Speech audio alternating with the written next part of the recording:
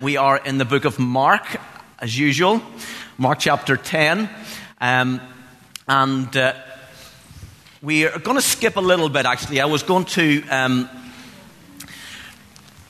Mark chapter 10 and verse 1. Let me just read the little section first, and then we'll probably leave that first bit out. Last week, Keith Gaiman spoke on the whole issue of marriage and singleness, and covered very much a lot of the points of this. But let me just read. First of all, I'm in the book of Luke at the moment. Wrong book. Hold on. Should have organised myself before I stood up here. Here we go. Okay. Mark chapter 10. And it says, Jesus then left the place and went to the region of Judea and across the Jordan. Again, crowds of people came to him, and as was his custom, he taught them. Some Pharisees came and tested him and asked, "Is it lawful for a man to divorce his wife?" "What does Moses command you?" he replied. They said, "Moses permits a man to write a certificate of divorce and send her away." "It was because your hearts were hard that Moses wrote you this law," Jesus replied. "But at the beginning of creation, God made male and female.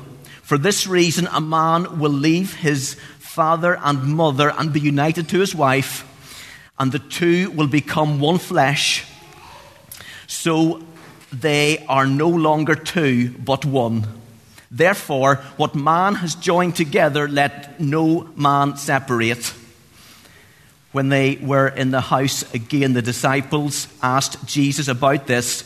He answered, "Anyone who divorces his wife and marries another woman commits adultery against her. And if she divorces her husband and marries another man, she commits adultery."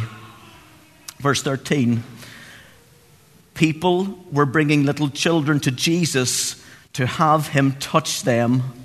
But the disciples rebuked them. When Jesus saw this, he was indignant.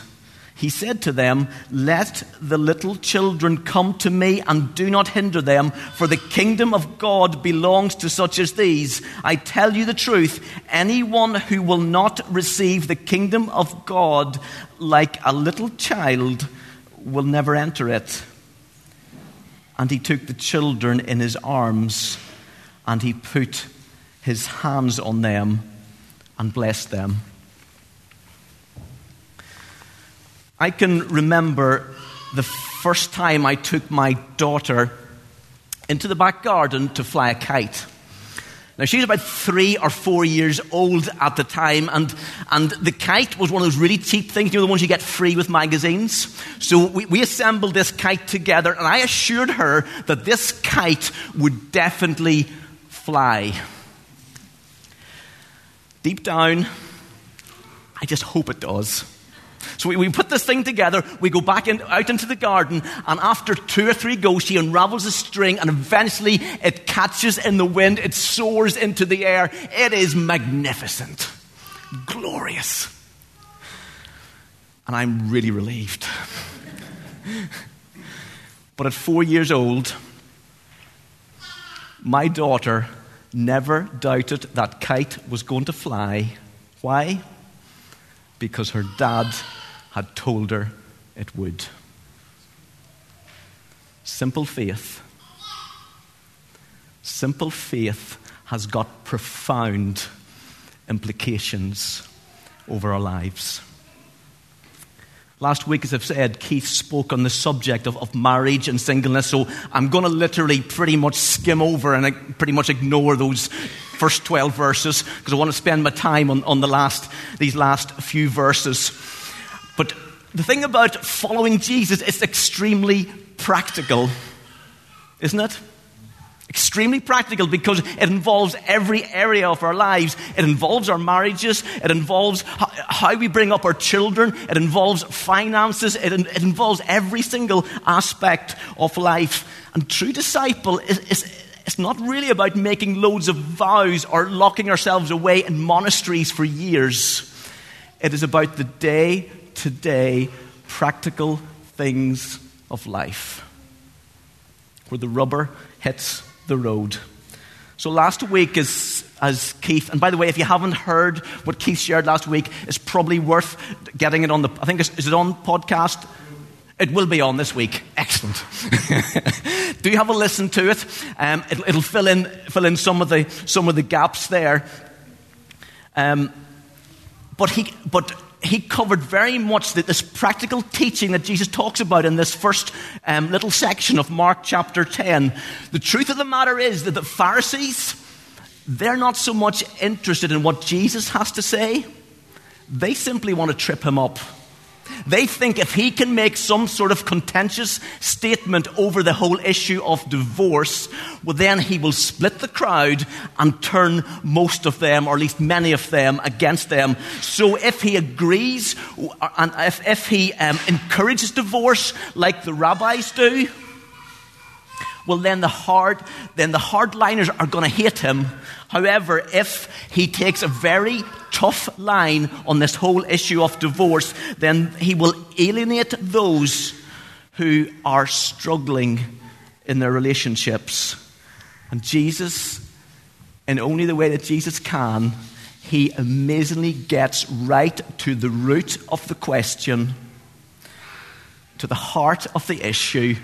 And he points out that these Pharisees don't actually know or understand the Old Testament text that they're talking about anyway. And as we heard last week, God's plan is, from the very beginning of time, is that marriage is for a lifelong commitment between husbands and wives.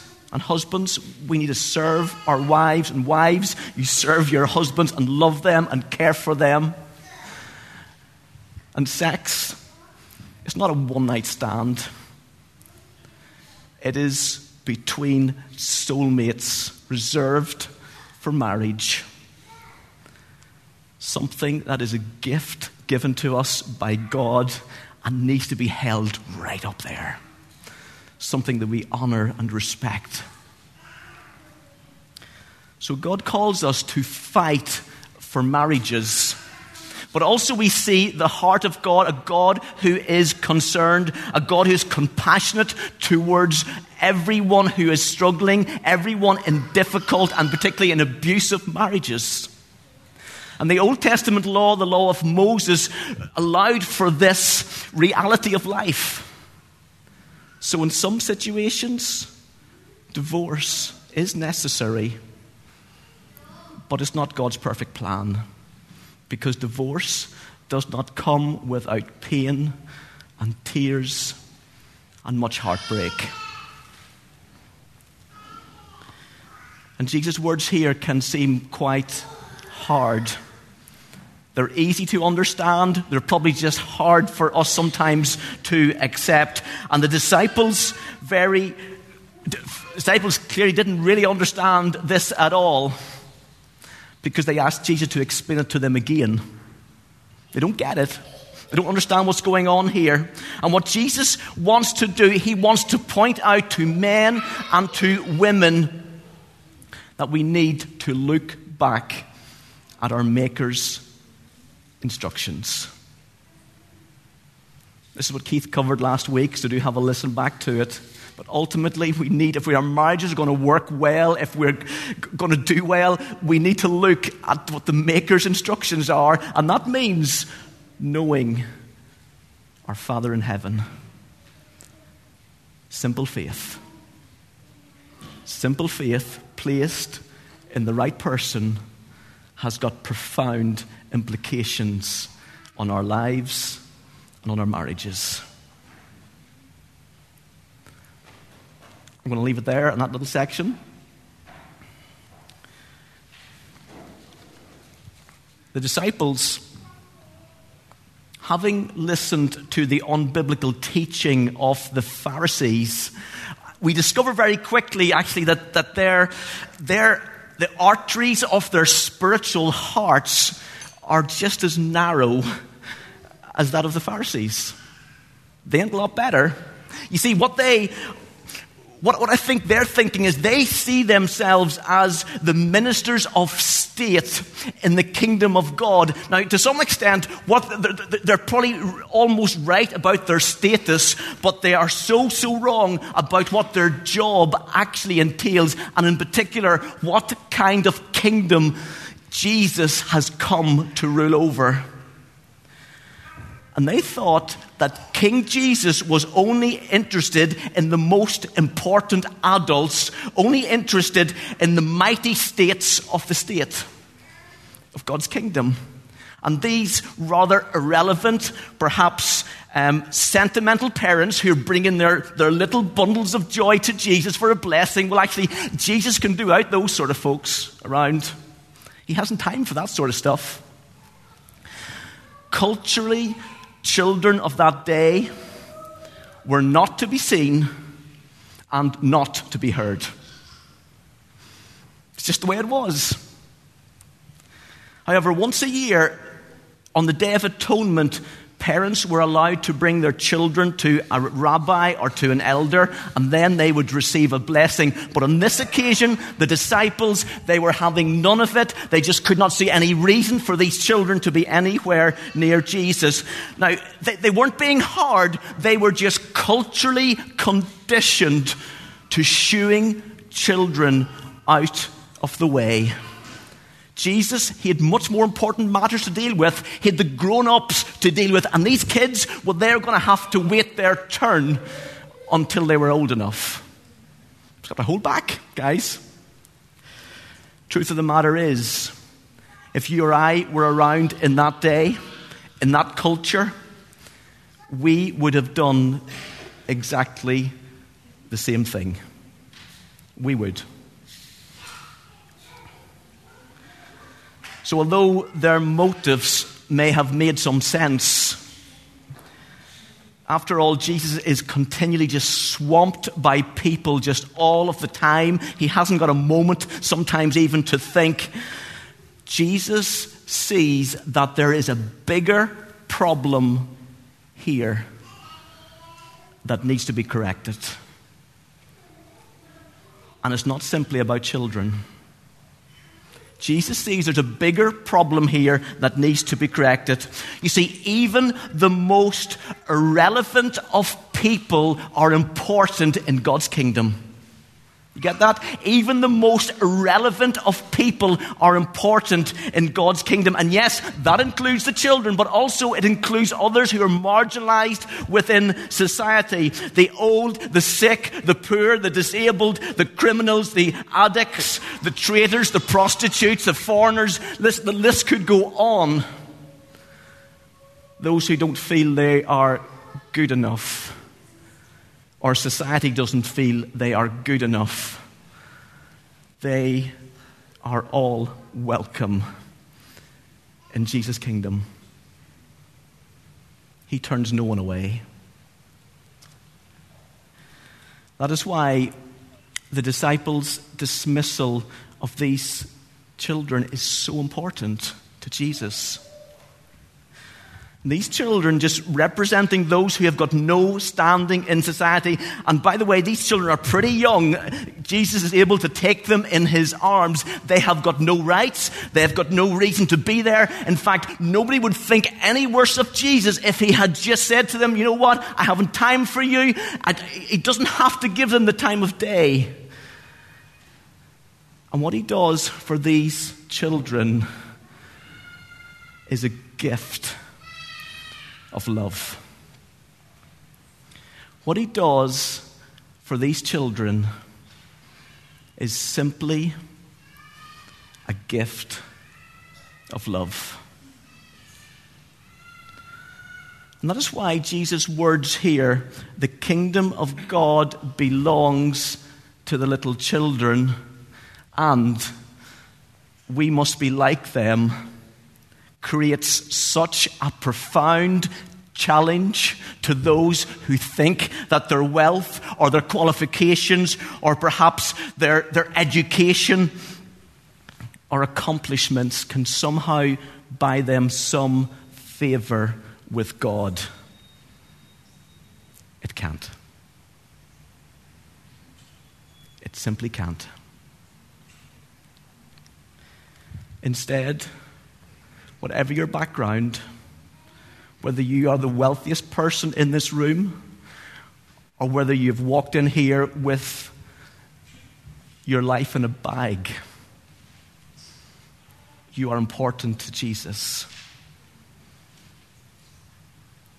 You're welcome here, and you are important to Jesus. And we all come in exactly the same way, by putting our trust in Jesus Christ. And we see ourselves as helpless recipients of his blessing. Simple faith. Simple faith placed in the right person has profound implications. But there's another way of looking at this little story. Ravi Zachariah talking about children and about how they react differently. And he says, if you were to tell children the same story, children of different ages will respond in different ways to that story.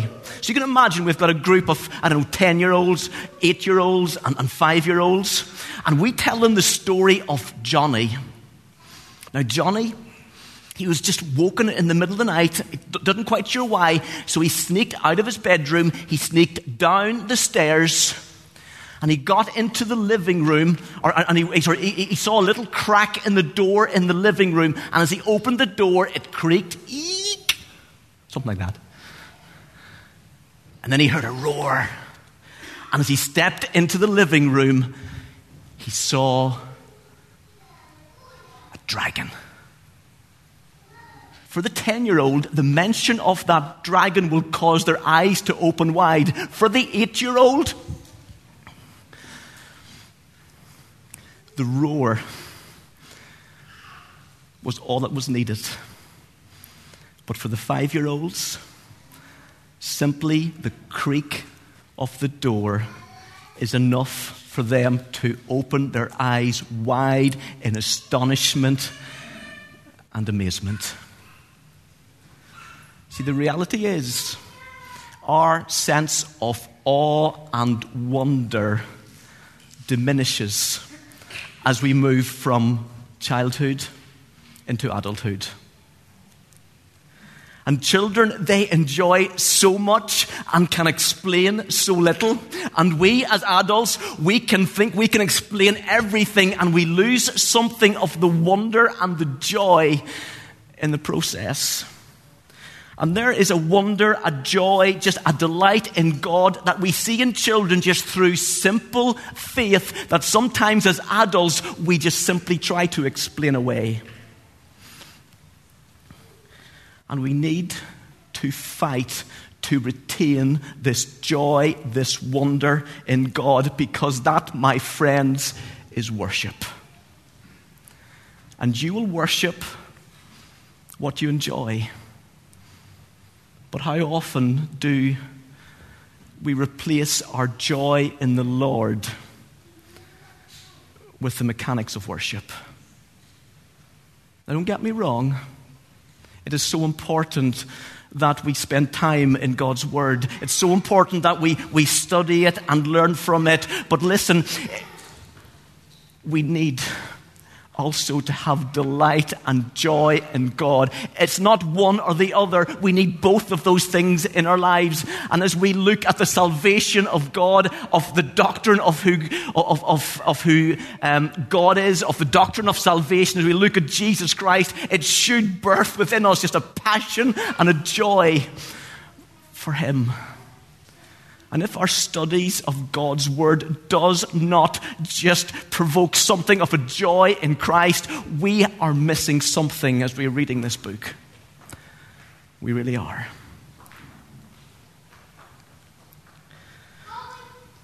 Just one third aspect, I think, to this story.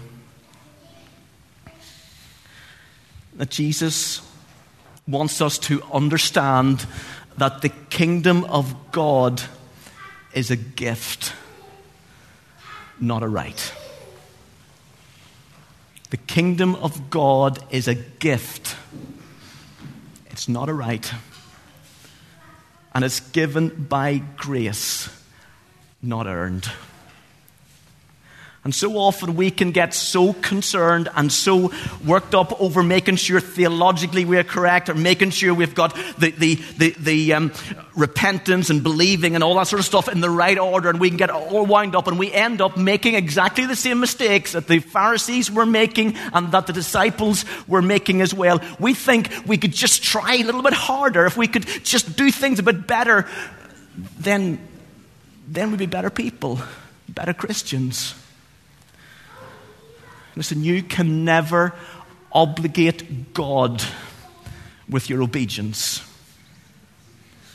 You cannot give anything to God that He has not given to you in the first place. And God gives to us according to His grace, not according to what you've done. You know that? He gives according to grace, not according to what you have done. And He will bless. His blessing over you is always out of proportion to anything that you could ever deserve. Remember when I was doing my third year at university in Cardiff, studied optometry. About a few months before my final exam, one of my classmates came to me and he said to me, "Keith, I couldn't borrow a few of your notes, could I?" This guy was a mature student. He's actually from Jordan, and he'd come over with his family and his kids. And he used to have to work in the supermarket stacking shelves every night just to put food on the table. He worked really hard. It meant when he did turn up to lectures, which wasn't very often, he pretty much slept through most of them. So I said to him, "Well, you know, what are you missing? What do you need?" He says, "You wouldn't mind if I could have them all?"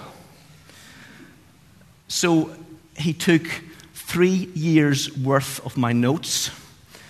Over the next week or two, he photocopied them all off and then learnt them.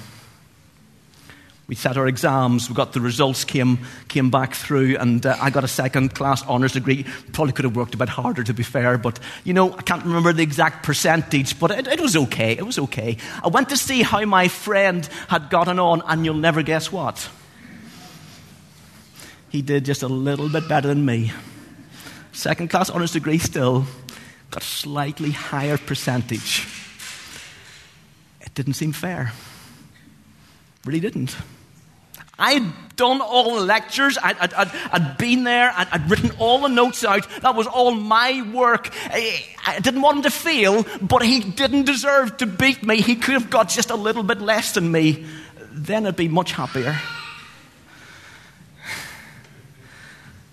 Sometimes we think that way concerning God. And we look around at other people and we see how God is blessing them, and we think, if only God would bless me in that way. I can't believe He's blessing them. Look at, I'm so much better than they are. How can I? And we look at some of our musicians, at Phil on the keyboard, or some of the guys on the drums, and we think, if only I could play the drums, then that's the gift I want. Then I'd be happy. Listen, rather than looking around at other people, look at what Jesus has done in your life. Look at what He has saved you from. Look at where He's brought you so far. Look at where He's taken you, and be thankful for all that He has done in your life. One of my favorite verses, Romans chapter 5 and verse 1, it says, "Therefore, since we have been justified by faith, we have peace with God." Is that not something to be thankful for? Yes. We have peace with God through our Lord Jesus Christ, through whom we have gained access into this grace in which we stand. And we rejoice, not in ourselves, not even in one another.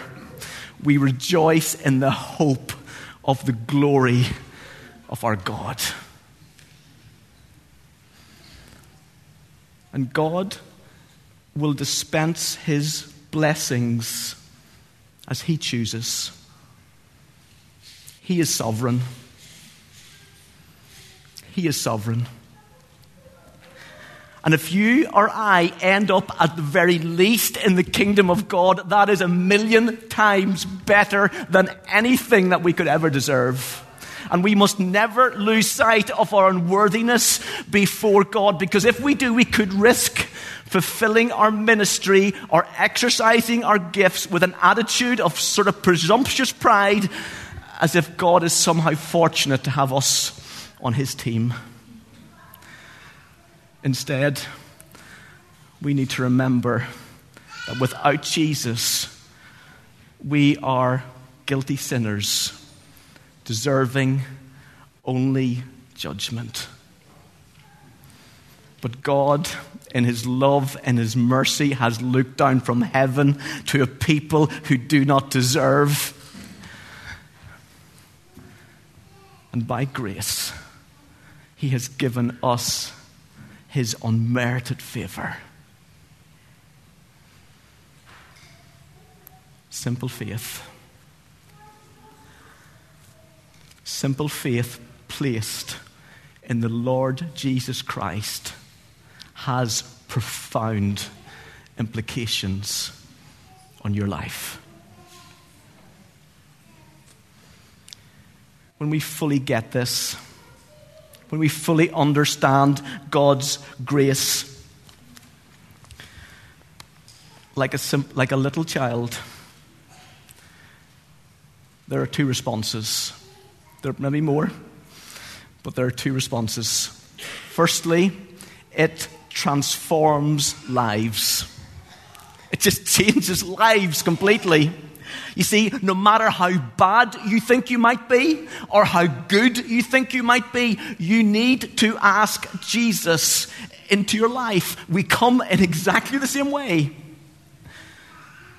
Truth is, we deserve nothing from God, but sometimes God allows us to be brought low, even to break us, before our spiritual eyes are opened to see the reality of our sin, and then to see the gulf that lies between us and a holy God, and then in Christ through the cross to see the bridge that has been built, the bridge of his grace that grants us access back to the Father.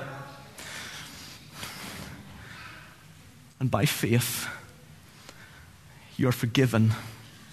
The Bible tells us that our sins are taken from us because of Jesus, and they are thrown into the very deepest of oceans, never to be held against us again. And you come by grace, through faith, and you can know that you are loved by God, accepted and forgiven,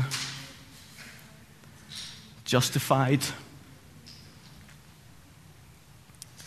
But there's a second thing. Understanding God's grace changes the way that we live as Christians. See, becoming more Christ-like is all about God's grace. It's nothing to do with anything that you have ever done. This is remarkable. It's got nothing to do with anything. See, all those Christian disciplines, all those lists of do's and don'ts, all those things that you think, if I could just do better in this little area, it's not about you. It's all about him. It's all what Jesus Christ has done for you.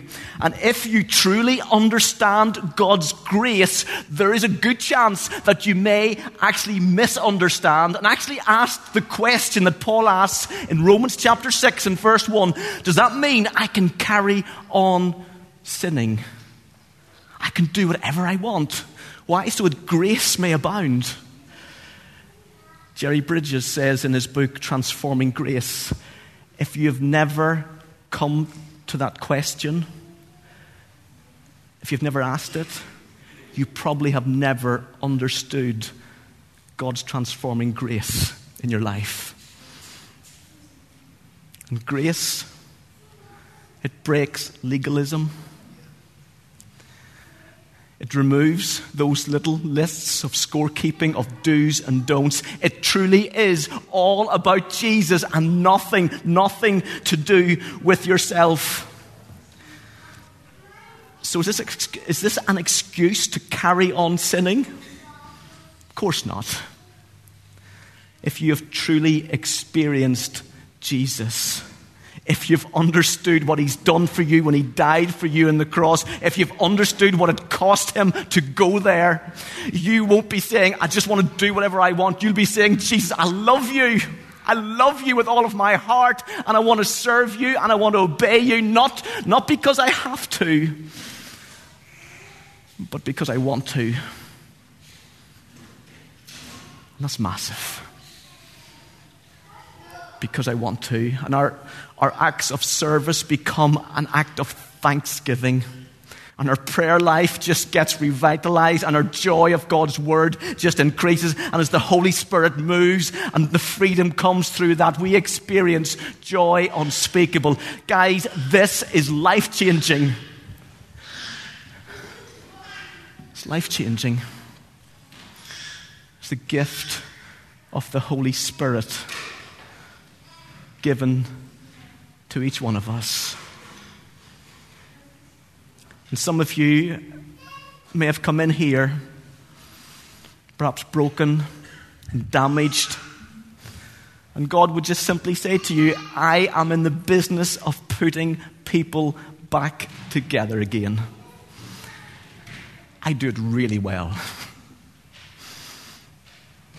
Perhaps others, you've been Christians for many, many years, and you just lost something of that joy of what it is to worship and to live with Jesus. And you've become almost caught up with thinking, if I could just do this better and do that better, if I could just tick off a few more things in my life, if I could just beat that sin once and for all, well, then I'd be okay. Guys, you don't have to. Jesus Christ has paid the price already. It's done. It's been dealt with. It was paid for on the cross. You simply need to come to him by faith. Accept him as your Lord, as your Savior. Guys, come with simple faith. Just like a little child comes to their father. And as you do, you will begin to see the profound implication as God's grace is worked out in your life. Let's stand together.